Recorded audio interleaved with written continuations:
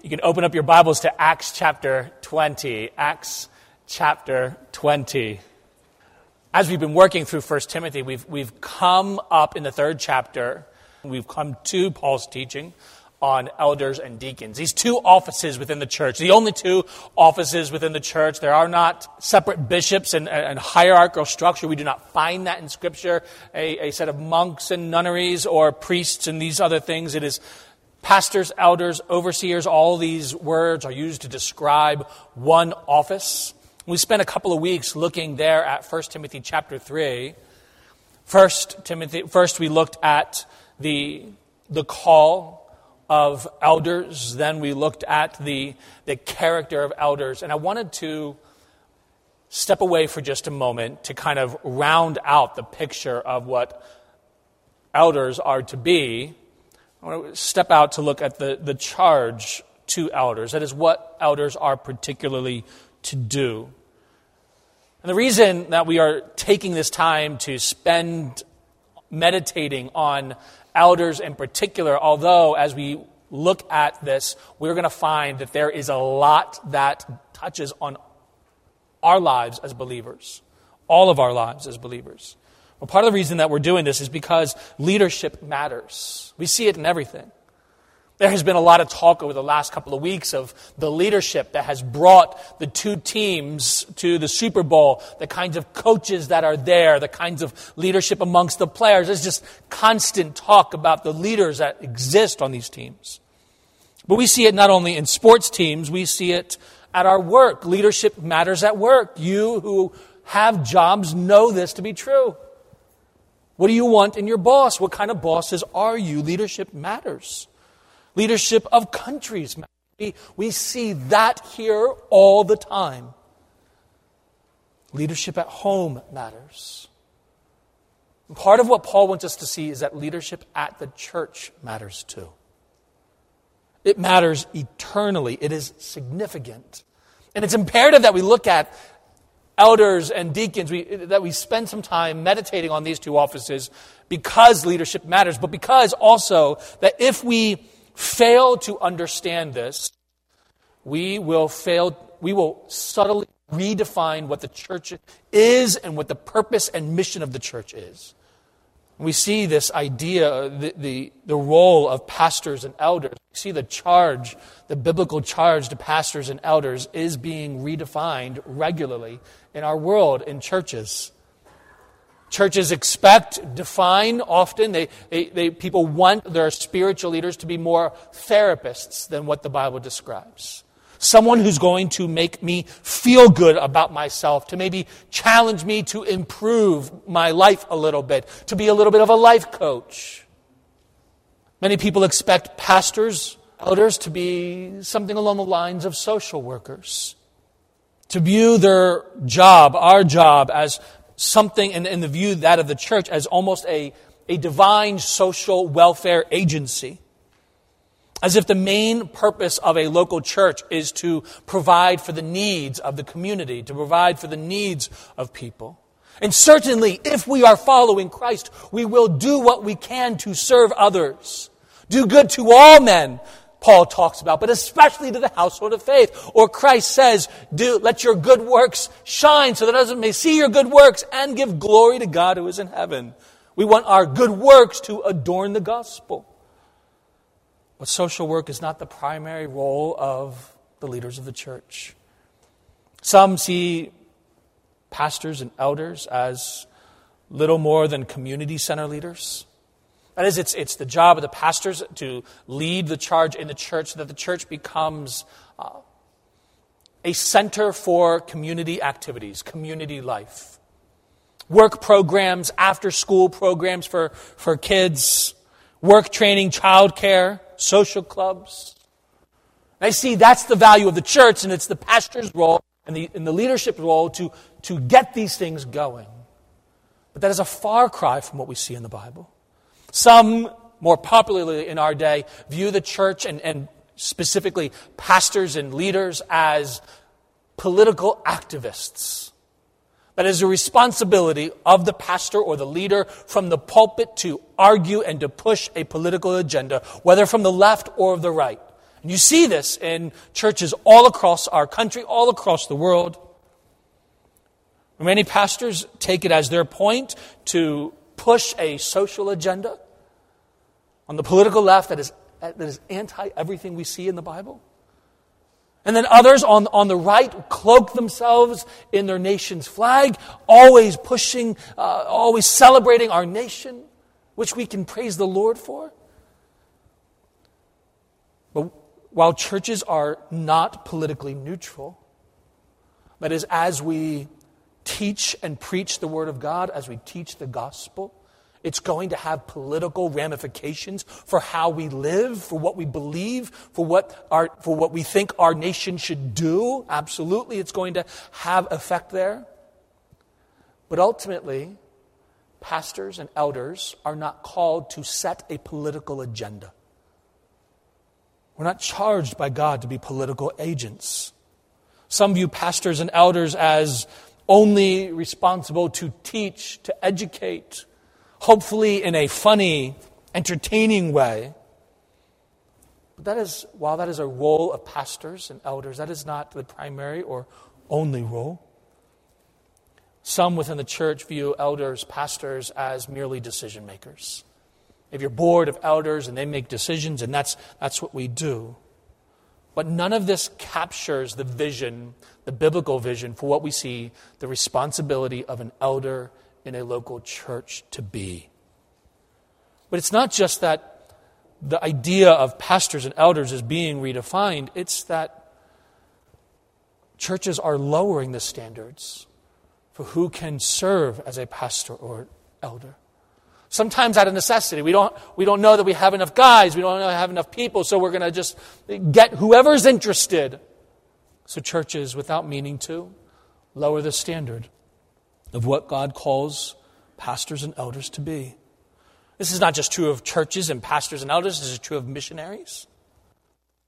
There was a time I was talking with, I've heard increasingly over the last number of years from mission board directors that there was a time where churches seemed to send their best to be missionaries. And now they bemoan the fact that the quality of those who are coming to be missionaries often has been lowered dramatically. It seems that churches are just sending anybody who has an interest. That the bare qualification for being a missionary is to be a warm body. Some mission agencies have lowered the standard altogether and have actually argued and are working on the assumption that you do not even need to be a Christian to be sent out as a missionary. As long as you have certain processes in place, everything should work out and churches can be planted even if the missionary himself or herself is not an actual Christian. In the process of all of this, the ones who get hurt the most when we lower the standards are churches. It is the testimony of Christ. Brothers and sisters in Christ, we need elders to be godly men who serve as Christ calls them. And that's why we are coming to this passage in Acts 20. There are numerous places we could look at to find a description of what elders, pastors, church leaders are to do. But I can't find a clearer description than what we find here. More than that, one of the things I love about Acts chapter 20 is while Paul is going to give us within these verses of verse 17 to 38, one of the things I love about this passage is while there are more than 20 verses total, only about 4 of them is where Paul is actually giving commands to elders of what they are to do. The rest of it, he recounts his own ministry. Basically, what he is doing is he says, this is what you should do. But in the midst of it, he is giving his own example, and he's saying, follow me. As you're doing this, you need to follow my example. He is, by his life, what these things he's going to describe look like. And so this passage is immensely helpful. It is the longest, in fact, not just the longest, it is the only recorded passage in the book of Acts where Paul, an apostle, or any of the apostles, is actually speaking and preaching to a Christian audience. We have messages given to unbelievers outside the church, only one that we are given to believers. And in this passage, what's happening here is that Paul is on his way. He has spent 3 years in Ephesus. Before this, he's gone on and planted churches and encouraged churches elsewhere. And now he is returning. It's time. There's a time for a special celebration in Jerusalem to which he is headed. And he knows that when he gets to Jerusalem, God has revealed to him immense persecution and hardship. And yet he is determined to get there. And so he makes his way there. And as he's getting there, he stops 30 in a city called Miletus. And it's about 30 away as the crow flies. But the road is much longer and windier. It would have taken 2 or 3 days for messengers to get from Miletus all the way to Ephesus. But he lands in Miletus and he sends messengers to Ephesus to gather the elders of that church and to get them and to bring them to him. He has one final charge because he is sure that he will no longer see them. That this will be their last opportunity and his last opportunity to see one another face to face. And he has concerns that he wants to share. So follow along. You can start with me as I read, beginning in verse 17. Follow along as I read. From Miletus, he, that's Paul, sent to Ephesus and called for the elders of the church. And when they had come to him, he said to them, "You know from the first day that I came to Asia, in what manner I always lived among you, serving the Lord with all humility, with many tears and trials which happened to me by the plotting of the Jews, how I kept back nothing that was helpful, but proclaimed it to you and taught you publicly and from house to house, testifying to Jews and also to Greeks repentance toward God and faith toward our Lord Jesus Christ. Do you see now, I go bound in the Spirit to Jerusalem, not knowing the things that will happen to me there, except that the Holy Spirit testifies that in every city, saying that the chains and tribulations await me. But none of these things move me, nor do I count my life dear to me, so that I may finish my race with joy and the ministry which I received from the Lord Jesus to testify to the gospel of grace, of the grace of God. And indeed, now I know that you all, among whom I have gone preaching the kingdom of God, will see my face no more. Therefore, I testify to you this day that I am innocent of the blood of all men, for I have not shunned, I have not avoided to declare to you the whole counsel of God. Therefore, take heed to yourselves and to all the flock among which the Holy Spirit has made you overseers, to shepherd the church of God, which he purchased with his own blood. For I know this, that after my departure, savage wolves will come in among you, not sparing the flock. Also, from among yourselves, men will rise up, speaking perverse things to draw away the disciples after themselves. Therefore, watch and remember that for 3 years I did not cease to warn you, to warn everyone night and day with tears. So now, brethren, I commend you to God and to the word of his grace, which is able to build you up and give you an inheritance among all those who are sanctified. I have coveted no one's silver or gold or apparel. Yes, you yourselves know that these hands have provided for my necessities and for those who were with me. I have shown you in every way, by laboring like this, that you must support the weak. And remember the words of the Lord Jesus that he said, "It is more blessed to give than to receive."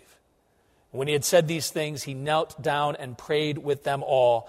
Then they all wept freely and fell on Paul's neck and kissed him, sorrowing most of all for the words which he spoke, that they would see his face no more. And they accompanied him to the ship. Let's pray as we begin our study of God's word this morning. Father, this is your word. And we pray that you would so work in our hearts, the meditation of our minds, and the words of my lips would be honoring to you, our God and Savior. We pray this in Christ's name. Amen. We find in verse 28 to elders. He says, watch yourselves. Therefore take heed, watch yourselves. This is what we find also echoed in 1 Timothy chapter 4, verse 16, where Paul says, keep watch over yourselves and of your teaching. This is especially true of elders, but this is true of all of us. We are to watch ourselves. Why watch ourselves? We are really good at watching other people. We're really, if there was most of us could get that. Like, we could excel in that. It's more than just observe. It is to guard. Why? Why is it the responsibility of all Christians, but especially of church leaders? Why is it our responsibility to watch ourselves? Aren't we followers of Christ? Haven't we been saved from our sin? Well, the answer is, yeah, we may have been saved, but we are still sinners. Becoming an elder, becoming a church leader does not remove sin. Lessen the temptation that you may face. It may increase it. It may heat it up. It may cause it to inflame. It will do all sorts of things, but it will not remove your sin. Which means that, brothers and sisters, you need to be praying for your pastors and elders. You need to be watching your own selves. You dare not grow lazy in keeping watch over your own soul. There are no vacation days for keeping watch over our own soul. We dare not coast and take it easy in the watch of our own soul. More than this, we are to watch our teaching. Those who open God's Word the temptation is always to substitute our opinions for what God says. And that cannot be the pattern for those who are to be pastors and elders. Watch yourselves and your teaching. This means that godly leaders must welcome evaluation of what they teach. Questions, pushback. Just as the Apostle Paul welcomed it when the Christians in this town of Berea examined what he taught based on God's Word. Brothers and sisters, aim at a humble spirit that receives correction well. Elders must not only watch over themselves, they must watch over the church. We see this again, verse 28. Therefore take heed to yourselves and to all the flock. You notice how he describes the church. To all the flock among which the Holy Spirit has made you overseers, to shepherd the church of God which he purchased with his own blood. You notice he calls it the church. These are elders of one church. The church in Ephesus, a church in Ephesus, one church. And we would say, okay, shepherd your church. Elders are to shepherd a church, their church. But Paul doesn't say that. He says, be careful to shepherd the church. The idea that's running behind there in Paul's mind is that every church, inasmuch as there is genuine gospel preaching, genuine administration, right administration of the ordinances, as people are bound together to one another in faith in Christ, wherever there is a true church, it is not just a church, as in a part of the church, but rather it is the complete church. It is the church. It is a whole church. More than this, you see that he describes the church as one that has been bought by the blood of Christ, by the blood of God. Shepherd the church of God. And what is the urgency, the level of importance that we should place upon the church? Because it has been purchased with his own blood. Nothing else in the world is described like that. Not the office of president or Supreme Court or governor. Nothing has this description. So we men who serve as elders, pastors, do you serve in this way? Deacons, do you serve the church in this way? Brothers and sisters, many of you, without your labors, we could not do what we do. Do you serve? And the sound? Do you serve as one who welcomes others? Do you serve as you teach Sunday school, or as you clean, or as you lead Bible clubs, or as you lead a Bible study or center shop, wherever you serve? Do you serve as if it is eternally significant because Christ has purchased the church? Or are you lazy? Do you procrastinate? Do you serve it cheaply with the dregs of your time, the last little bit? Is Christ not worth more? Remember that the church is eternally, cosmically important. More than this, we are to shepherd the church that is among us. There's a number of things that we can pick up here. Verse 28. He describes the flock that is among you, which the Holy Spirit has made you overseers. The upshot is that elders are to know the sheep, and the sheep are to know the elders. They are to be among the sheep, among the people. More than that, it is that they are to care for the sheep. That is that word, shepherd, to care for. It is to point them to the chief shepherd, to build them up, to guide them, to direct, to restrain, to warn, to lead, to visit in the hospital, to lead with love towards Jesus, to spend and be spent. More than this, we see in verses 29 to 31, the call to part of this shepherding is to protect the sheep. Paul describes savage wolves, and he says that they're going to come in. He describes actually two different kinds of wolves. Ones that come into the church, which is the picture that they are outside the church, but they're gaining entrance in. They're coming from outside. They're trying to lead people astray, lead us away from looking to Christ, getting us to believe and to follow after the ways of the world and not the way of Christ. There's another kind of wolf he talks about here. And that is those who are going to rise up among the church, not just among the church, but among the elders. Verse 30, also from among yourselves, that is, among you who are elders, men will rise up speaking perverse things to draw away the disciples after themselves. And it is the responsibility of elders in particular to protect the church from this. Elders must watch over themselves. Elders must watch over the church, to shepherd, to care for, to protect. But the question is, what does this look like? That's the question when you come to something like this, isn't it? These are big ideas. Shepherd the church, care for it, protect it, love it, serve it. What does that look like in real life? I don't know about many of you. I'm not very mechanically inclined. When I go out to my car and there's an issue with it, and I open up the hood, I don't recognize anything under that hood that's remotely... it all looks familiar because I look at it, but it's still there. I have no idea what's going wrong or why. It looks the same color, Unless something literally falls off in front of me, I'm probably not going to recognize that it's not right. So when something goes wrong and my wife is like, hey, there's something wrong with the car, could you just check it out? That's the most terrifying thing, because I want to please my wife. I want to be the man. Yeah, I can handle that, right? I'm good. You know what I do? Not very mechanically inclined. My dad definitely wasn't. Remember, we worked on our car one time for 14 hours on a Saturday, and we ended up with an extra part.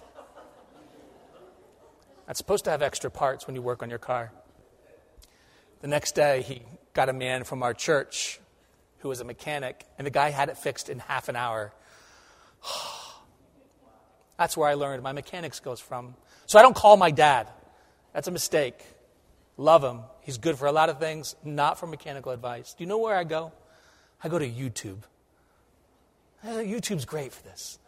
There may be a lot on YouTube that ain't helpful, but this is amazing. Almost any problem I have with my car, you can say, I wonder if there's a YouTube video. Some guy has this, if you're having this problem with your car, this is what you do. And he shows you step by step, do this, now do this. And you know what? I can do that. Teach me like I'm a 5-year-old. Okay, I got that. I can imitate that. They make it look easy, and I can get it after time. I just need somebody to show me. Perhaps you feel like that. Paul gives that to these church elders. Now, he didn't send them to his YouTube channel. He didn't have that. What he did is he said, do you remember I was with you for 3 years? I showed you what this looked like by my life. I displayed for you what this looked like. And brothers, elders, pastors, that's what we are to do.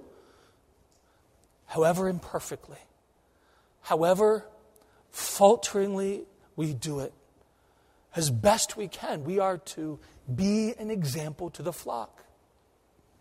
Which is why when we looked last week at the character of elders, Paul, when he describes what elders should be doing, the first thing that he talks about is the kind of men who they should be. Why? Because the character description isn't just a job description or a prerequisite for a job. It is what you are to be doing. Elders are to lead by example, and Paul shows that by his own example. So what I would like to do is just very briefly, however briefly pastors are able to do that, I would like to just walk through and pull out some of the threads from Paul's example to challenge us and encourage us with. All right? So what we see here, we can look at this back in verse 18. And verse again in 31, we see that Paul is an example of faithfulness. He's telling us what it looks like to pastor, to lead, to shepherd. What all of us should aim for as believers is that we need to pursue hard after faithfulness. Verse 18, you know from the first day that I came to Asia in what manner I always lived among you. Or verse 31, look there. Therefore, watch and remember that for 3 years I did not cease to warn everyone night and day. That is faithfulness. That is determined faithfulness. He doesn't say perfection. It's faithfulness here. That is, the trajectory of your life needs to be aimed at Christ. Doesn't mean you're not going to veer off course, but when we veer, we need to be repentant. Friends, those of you who have been with you for years, would they say this about you? Could you tell this to them? You have watched my life. This is how I have lived. Certainly there are failures, there are mistakes, there are tendencies that I have that are not good, and I have to war against those, but this is what I'm aiming at. I'm aiming at Christ. And you've seen that. Could you say that? Not only this, Paul calls us to remember that the role of pastors and elders is not to what John read for us earlier in 1 Peter 5, not to dominate and have dominion over the church. Verse 19, serve the Lord. Serving the Lord. That was Paul's mindset. He was serving the Lord. More than this, we find he is serving the Lord with all humility. He is a servant. He is a humble servant. He is not talking about the kind of humility that passes in our day for humility. The kind of humility that says, we really can't know anything. We can't know any truth. You have your truth. I have my truth. This is all good for us. That's not humility. That's spinelessness. That's convictionless. Humility it has conviction. It bows beneath God's word. It views itself as a servant to God and the people, but it all the way is driven in submission to Christ and to His word. Genuine humility puts others ahead of ourselves, and it puts the glory of God and His word above all. Are we serving like that? This church is blessed with so many servants, so many who serve in so many ways. Serve with humility. Not only that, serve with perseverance. You see this in verse 19. Paul writes, with many tears and trials which happened to me by the plotting of the Jews. And then look down at verse 22. And see, now I go bound in the Spirit to Jerusalem, not knowing the things that will happen to me there, except that the Holy Spirit testifies in every city, saying that chains and tribulations await me. But none of these things move me. nor do I count my life dear to myself, so that I may finish my race with joy and the ministry which I received from the Lord Jesus to testify to the gospel of the grace of God. That's a persevering kind of faith, a persevering kind of service. That's gritty. That's determination. Paul is not a man, and genuine servants are not ones who turn away when things get rough, when things get hard. We bear it all. Not counting these things more, and not counting our lives dear to ourselves, so that we may finish our race with joy. He's an example of perseverance. This is not an easy road to follow, but it is one that we are called to. More than that, he is an example of contentment. Verse 33, he says, I have coveted no one's silver or gold. We looked last week, one of the character descriptions of an elder is that he was not to be a lover of money. And this is what he's talking about. Paul was able to see, even while he was experiencing life with less, he was able to view what others had, and he wasn't finding his heart longing and springing and hoping for those things, judging that others had that and he didn't. He didn't experience covetousness like that. He was content with what God had given him. More than this, as a result of all this, he is an example of hard work and generosity. Verse 34. Paul writes, yes, you yourselves know that these hands, and he's talking about his hands, these hands of mine, they have provided for my necessities and for those who were with me. I have shown you in every way by laboring like this that you must support the weak. And remember the words of the Lord Jesus when he said, it is more blessed to give than to receive. Paul shows by his example what it looks like to be a leader in hard work, to be a leader in generosity. Last, Paul was an example in his teaching. Look with me at verse 20 and 21. Paul says, how I kept back nothing that was helpful, but proclaimed it to you and taught you publicly and from house to house, testifying to Jews and also to Greeks, repentance toward God and faith toward our Lord Jesus Christ. He kept back nothing that was helpful.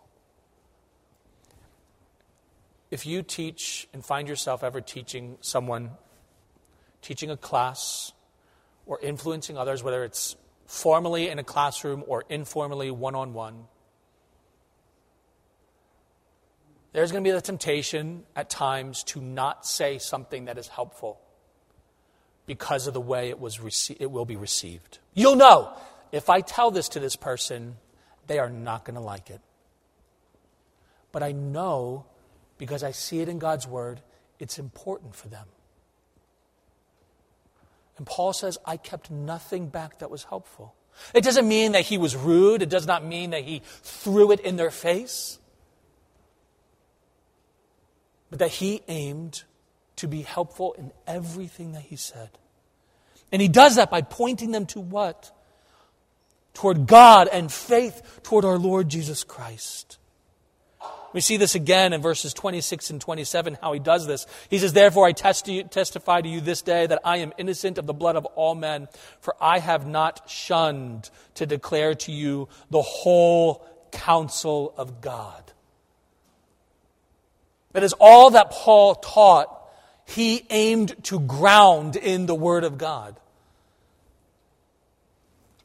And Paul here is showing us what it looks like to follow after Jesus individually as Christians. And he's being an especially helpful example for all who would aspire to the office of elder or pastor or missionary.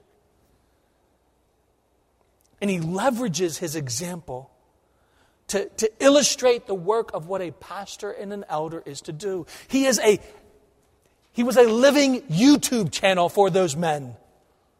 Do it this way. Brothers and sisters in Christ, how many of us fail in our duties because we don't have someone to show us the way?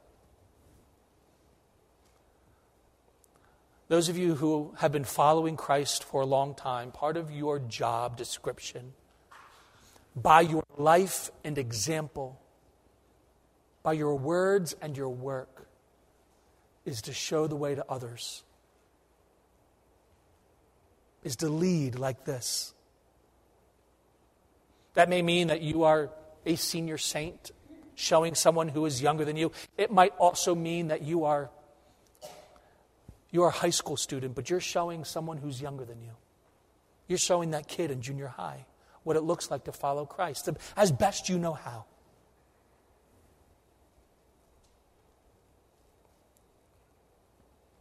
What we need and what we crave is an example to follow, an example to show us the way. Friends, your life is casting a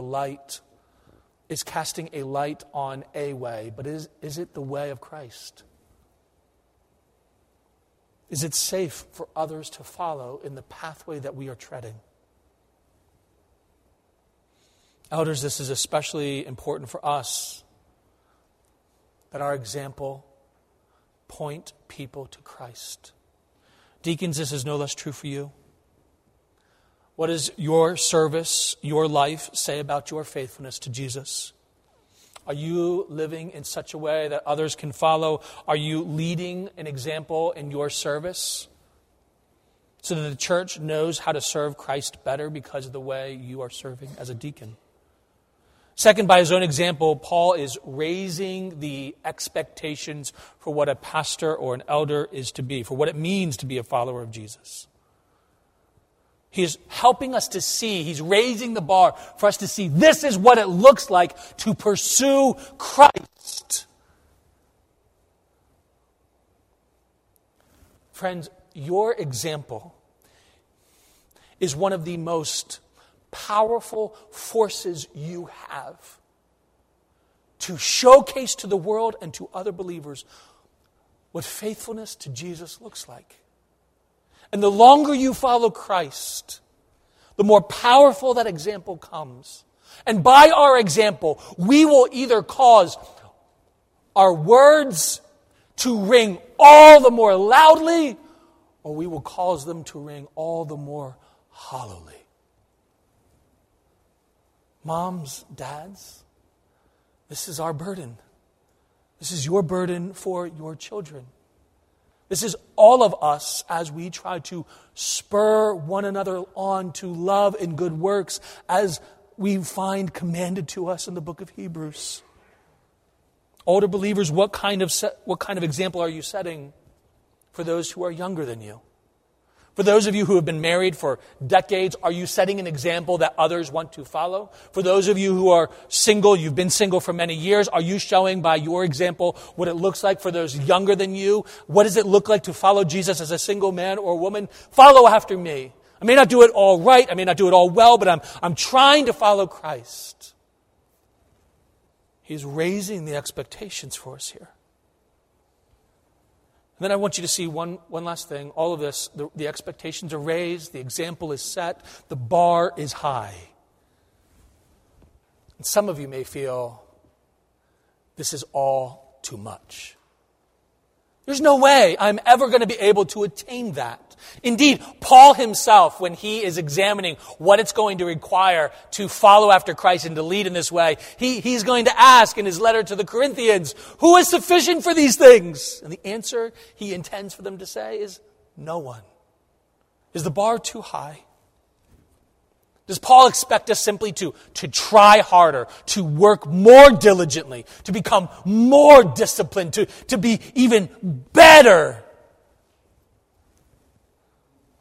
Paul points these elders and to us, not to ourselves, not even to him, but to Christ, to God and his grace. Look at verse 32. After giving all these exhortations, after giving all of his example, verse 32, so now, brothers. What is your hope to do all this? What is your hope to pursue this, to live like this, to grow in these things? I commend you, not to himself, not to themselves. I commend you to God and to the word of his grace. That is the gospel, which is able to build you up and give you an inheritance among all those who are sanctified. To God and the word of his grace, to God and the gospel. God alone, by his grace in Christ Jesus, is the only one who can produce these things in us, even as we strive to please him. So in your striving, lean on him. If you lean on yourselves, you make the mistake. You will either become so self-satisfied in your perceived obedience, or you will be crushed by your failure. But God gives us another way. I commend to you now to God and to the word of his grace. Years ago, when I was in high school, we would visit every year. We would visit my grandparents. They lived in Ohio. We would spend a week there with them and my cousins. It was wonderful time. And during that time, my grandparents, they would sometimes, they would videotape something and then they would show it to us. We would laugh and we would enjoy it together as a big family. And one of the years we went, she had recorded a comedian, and we were watching this comedian, and he gives his little show, and during that show, he describes his attempt to go on a diet. And whether it was Weight Watchers or Jenny Craig or whatever it was, I don't remember. But he was describing, he's got to go on a diet. He's starting this process of going on a diet, and he's following the instructions. There's rules about everything that he can eat and how much of what he can eat, and it's like a helpful guide that he's been given. And so he is hungry for potato chips one time, so he goes to the closet, he gets a bag of potato chips, he checks the little chart or whatever that comes with his diet plan, and it tells him how much of everything he's allowed to eat. And so he finds potato chips, he finds it, and it's one chip. And as he's counting, he's like, I'm supposed to open the bag of chips, pull out one chip, eat it, and close the bag back up. And then he goes on and he says what you guys already know. He says, if I could do that, I wouldn't be on a diet.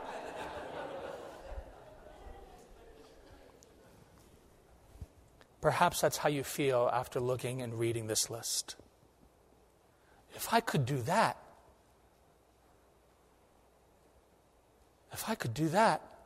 I wouldn't need anything else.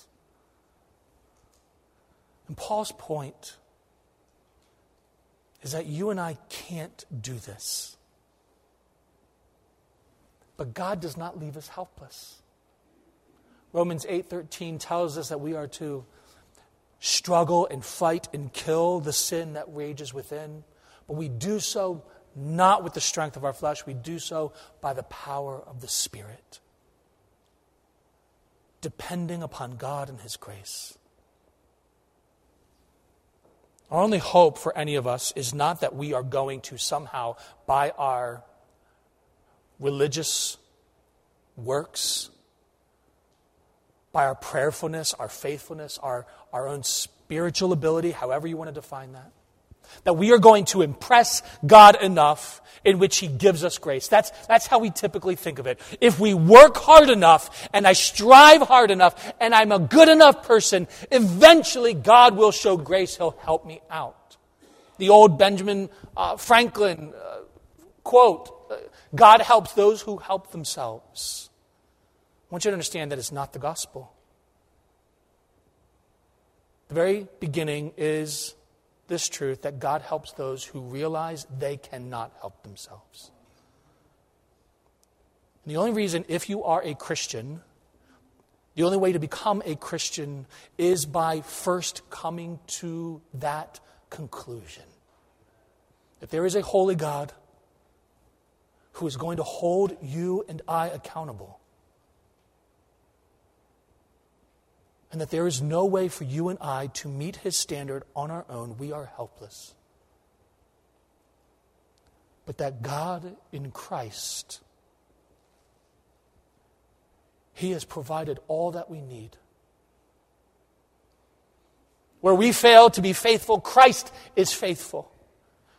Where we fail in our weakness, Christ is strong.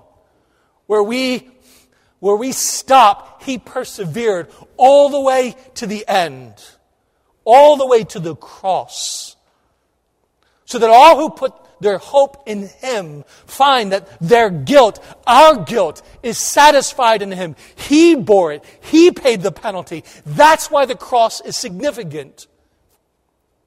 Because Christ dies in the place of sinners, for sinners, bearing the weight and the guilt of sinners on Himself. So that you and I, by hoping and trusting in Him alone before God, may be freed, may be forgiven, and have His righteousness, His good works credited to our account. And not only that, it is not only once and done, it is once and ongoing.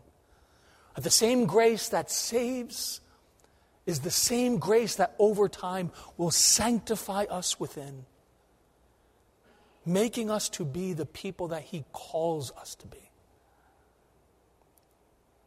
So men and women, children, pursue hard after the Lord. Follow in the example of Paul.